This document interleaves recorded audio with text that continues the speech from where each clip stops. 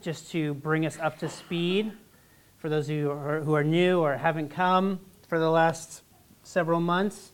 So Peter was one of Jesus' closest disciples, right? He had the crowds, he had the 72, he had the 12, and then he had the 3. And Peter was in that group of 3. So for the last 3 or 4 years of Jesus' public ministry, Peter was right in it. Saw things that no one else saw.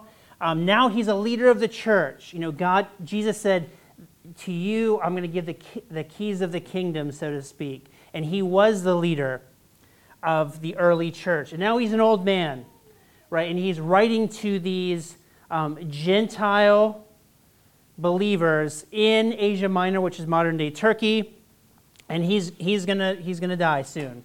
And he wants to pass the baton, encourage these group of churches. These churches are experiencing persecution and difficulty.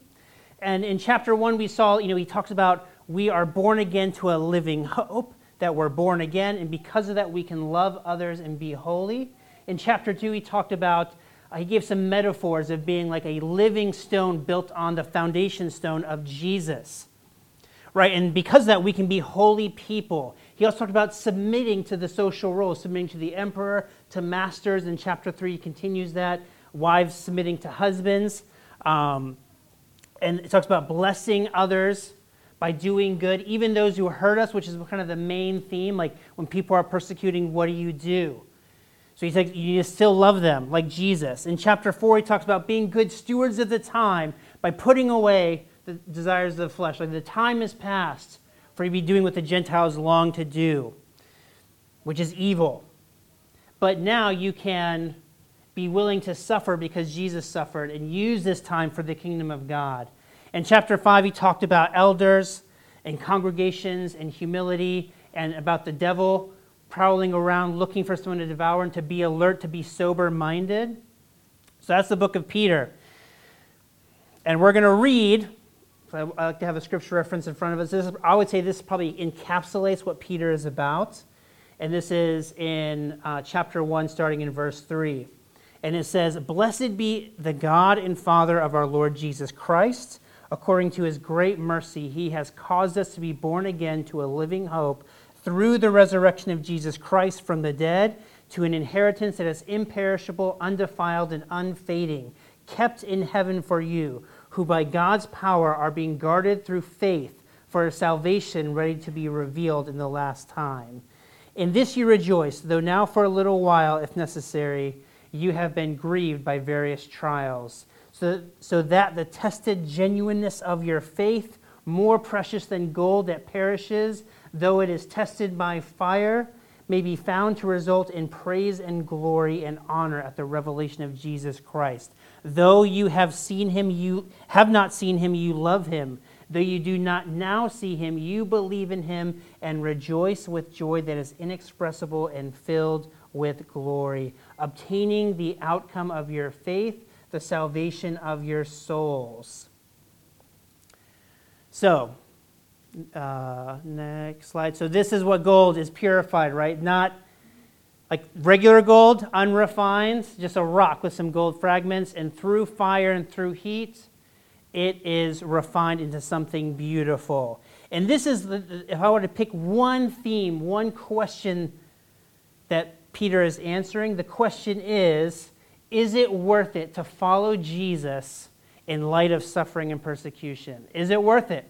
Because these people are suffering. I told you their Jewish brethren are separated from them. They're cast out. And then the Roman government on top of that is beginning to persecute them. They didn't have the religious freedoms that the Jewish people did because it was becoming more and more known that these Christians are not the ancient Judaic religion. They're a different group because they believe the Messiah has come. So they're getting suffering from both sides.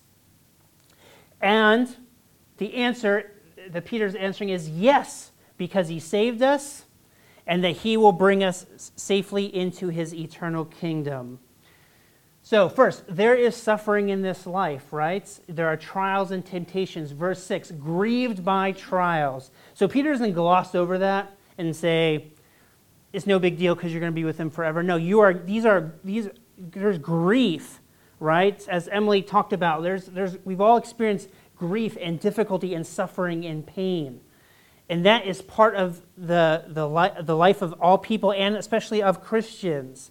Right? It says the rain falls on the just and the unjust. So even unbelievers experience grief and pain. And this grief and the abuse they've received can be alienation, as they have been by the Jews, shame, people hurting them outside the church. And for many of us experience this is not explicitly in the text, but within the church people have hurt us, right? We are imperfect people. That's what the church is. And we've been hurt inside and outside the church. So there's questions. People have questions like, so if I'm not healed, is God still there? Does he still love me? Is he still with me? If I'm going through difficult circumstances that I don't know why I'm in them. So these people, and we ask these questions. I ask these questions all the time. So why is this happening, God? I'm praying to you. I love you. I want to be close to you, but this is hard. And that's why Peter says, do not be surprised by these fiery trials, he calls them, heat and flame and difficulty and molding. And we all have temptations and weakness and brokenness. However, it is not meaningless, right? It says in the Psalms that God stores our tears in his bottle. And that refinement that happens often only happens through difficulty. We love to say that we can just naturally, casually, like a lazy river, make our way towards God in holiness. But often it's the pain, it's the difficulty that does that. So there is suffering, but we can still trust him because he saved us, right? Jesus came to save us. And not just from other people, not just the Jews were thinking that he would save them from the Roman Empire and have their own kingdom, but save us from ourselves, because we have a natural bent towards self-destruction, as you can see in many people in this land and throughout the world. People destroy themselves through addictions and compulsions and all kinds of problems that they have. And from the devil, he talks about like a prowling lion. We were enslaved to the kingdom of darkness, it says. But because of Jesus' great mercy, right, we deserved a life of futility and ultimately hell and separation from God. That's what we deserve because we lived a life separate from God. We wanted to do our own things. But Jesus rescued us, right? He suffered, he lived a perfect life. The Bible declares that he was sinless. None of us can claim that. And he didn't just live a sinless life and go back to the Father. No, he suffered. He was falsely accused. He was beaten. He was tortured. He was crucified to death.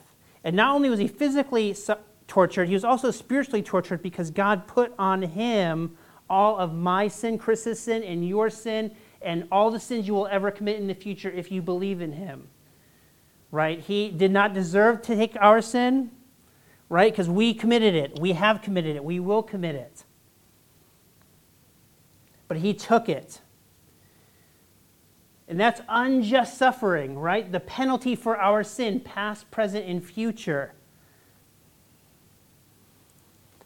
And then he died, suffered enough to die. And then he rose again on the third day, declaring that the sacrifice was accepted and that there is a future hope for all those who believe in him.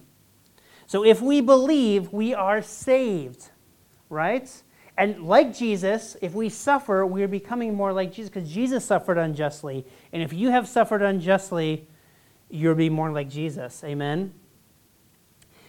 Additionally, the trials and temptations we go through, they test our faith, right? The crucible of life sometimes and the grief and the pain, they test our faith so that we ourselves know as believers that this is real.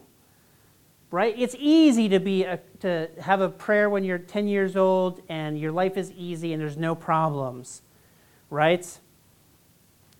But when things get hard, when you don't have answers to questions, when you are confused about things, when you are being attacked,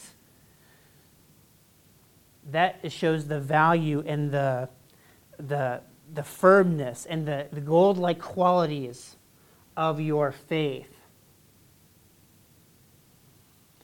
Just like, the difference between a degree and a job, right? The degree says on paper, I've learned all this stuff, but you don't really know what you've learned until you actually get a job, right? And then you're using it. You are doing what you're supposed to do, like a soldier, right? A soldier, when he joins the army, he's a soldier, but when he goes to war, then he knows that he is a soldier for his government, right? Because he's doing the fighting. And same for us as believers. As we fight the difficulties in this life and we reach out to God, and even if he doesn't answer us right away, that is proving the value of our faith. That is what makes it gold. So he saves us initially, and that salvation is tested by the trials that we go through. And then also because he will bring us into his eternal kingdom. Like verse 9 says, the outcome of our faith, the end result is the salvation of our souls. Right? We believe, we suffer, it is tested, we have confidence in him, and then one day this will all just be a memory as we're in his kingdom forever. And we will be with him physically, bodily. Our bodies will be resurrected with our souls, and we'll meet him in the clouds, and we will be with him forever. And this is not just a place where we are baby angels flapping around singing songs. No. There will be worship, there will be work, there will be play, there will be travel, there will be discovery, there will be learning, but without the harmful effects of sin that make it so difficult. Right? Without sin, without suffering, without loss, there will be joy forever. As Phil said, might not see him again in this life, but we will see him in eternity forever. Maybe we'll be doing some work together, building something, learning something, enjoying something. Heaven is real, it's physical, right? And it's spiritual. Yes, and of course, there's relief from pain in this life. Jesus does that. He says, there's 100-fold in this life and in the next for following Jesus. But we also know, as J.R.R. Tolkien said, that love is mingled with grief in all lands on our earth. I've experienced many wonderful things and also many painful things, and so have you. But in heaven, Jesus will wipe the tears from our eyes. Every tear will be wiped away. So some of us may be crying till we get to Jesus, as I've said before, but he will wipe those tears away, and he will hold us and say, you are safe now. You are safe from all those things that could hurt you. And you will be with him forever and enjoying all the blessings that you have. I have this one final quote from 1 Peter, and it says, and after you have suffered a little while, the God of all grace, who has called you to his eternal glory in Christ, will himself restore, confirm, strengthen, and establish you. So you can trust and believe that being a Christian following him is valuable even in the light of suffering and difficulty and temptation. Because even though those things do exist, he saved us and he tests our faith, and he will finally one day bring us into his eternal kingdom. Amen? We're now going to move into a time of communion. Communion, like baptism, is a public declaration and a regular declaration that we say, we believe in Jesus. We love him. We know his covenants. Right? As in the Old Testament, they put the blood of a lamb on a doorpost so the destroyer, the last plague, would not kill the children of Israel. And Jesus takes that time, that same Passover time, and says, I'm going to make this a new covenant with you. The bread, the bitter herbs and bread, the flat bread, I think they even call it the matzah, right? That is, he's saying this is more than just your freedom from captivity in Egypt, but this represents now my body, which is broken for you, so you can have true freedom. Freedom not just from a foreign army or enemy, but from ourselves, from the life of bondage and sin. And the wine, the grape juice, symbolizes, he takes the cup after supper and says, this, which was a common tradition, This represents now my blood, the blood of the new covenant. The old covenant was a covenant of works and of law, which the people could not keep, and that was to show that he could not keep it. He says, this is a new covenant. I'm going to bleed to death. I'm going to suffer and take your sins, and that you who believe in me will remind yourselves of what I did for you so you can have true freedom from true bondage and be with him and be saved, knowing 100% your salvation in this place. That's what it means. So we're going to, you can come up. We have open communion at CSC. So if you know that you believe that Jesus lived a perfect life, died in your place on the cross for your sins, and you accept him as your Lord and Savior, you are welcome to come up and take the bread and the juice. We'll take it, and then I will read you a scripture, and we'll take it together. So you're welcome to grab it. I think it's here and in the back.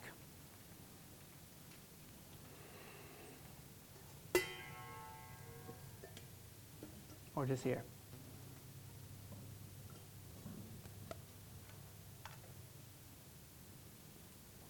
So you can come take it now.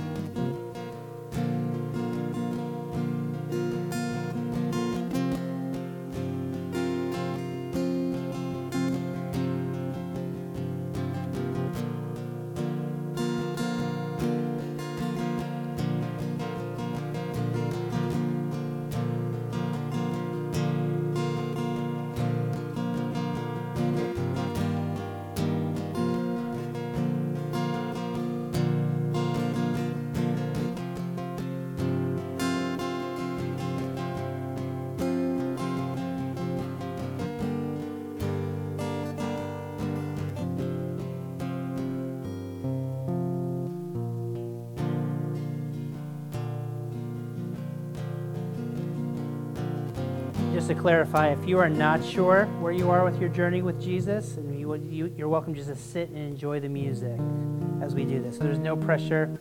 If you don't feel comfortable, if you're not ready, if you want more time to think about it, you're just welcome to sit and enjoy the music.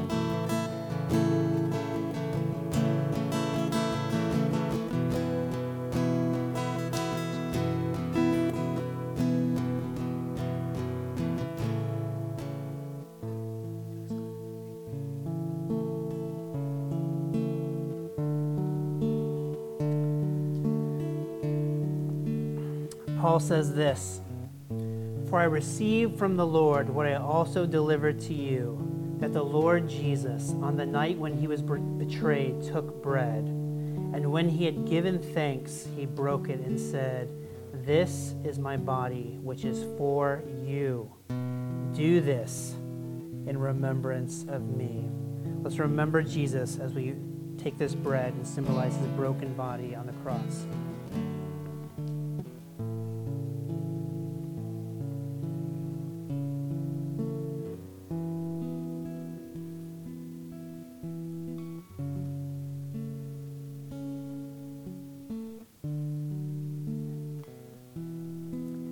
the same way also he took the cup after supper, saying, "This cup is the new covenant in my blood," the new covenant of salvation by trusting in his blood. "Do this as often as you drink it in remembrance of me. For as often as you eat this bread and drink the cup, you proclaim the Lord's death until he comes." And like I said, he's coming back. So we're looking back at Jesus and what he did for us, but we're also looking forward to when he's going to come and rescue us from this life, and we'll be with him forever. So let's take the cup together.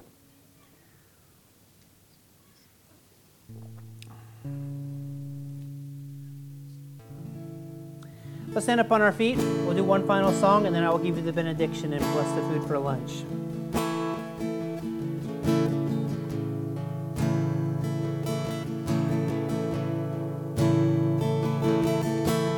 Jesus, all for Jesus, and all I am and have, and ever hope to be. Sing Jesus, Jesus. All for Jesus, all I am and have, worship you, and ever hope to be. Sing all of my ambitions, and all of my ambitions, hopes and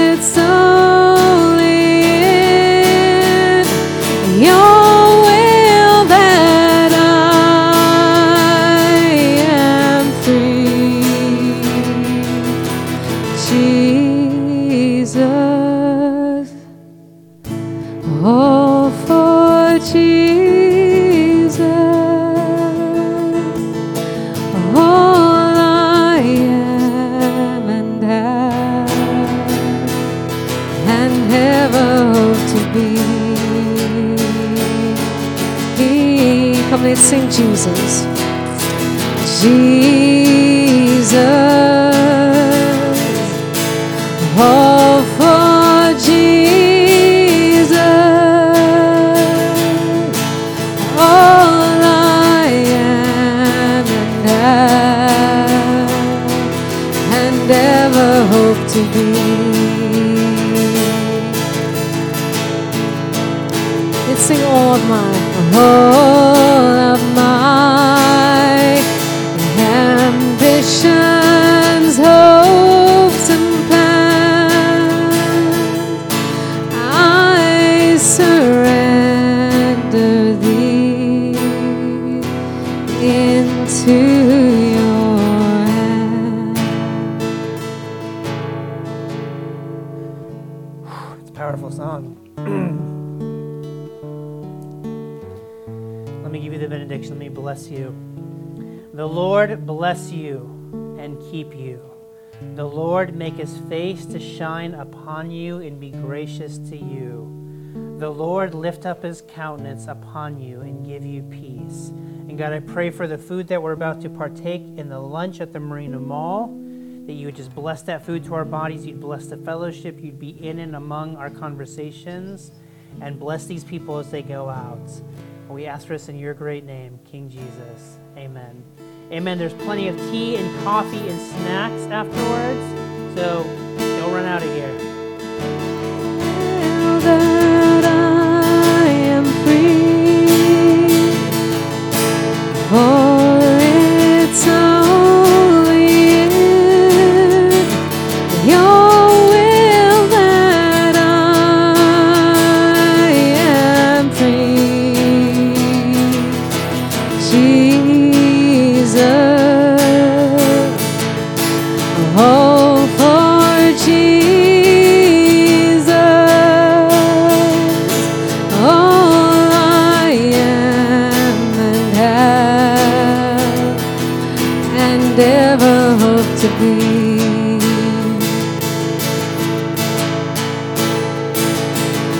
And all of my ambitions, hopes, and plans, and I surrender thee. All of my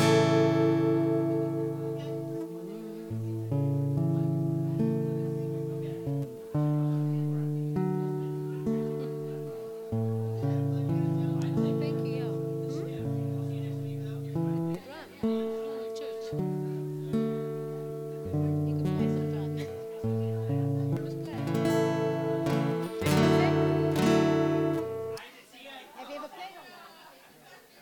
Rosie plays. She plays. But I mean, you're welcome. If you want to practice, you're welcome. Thanks, Jones. So Test 1 2 test.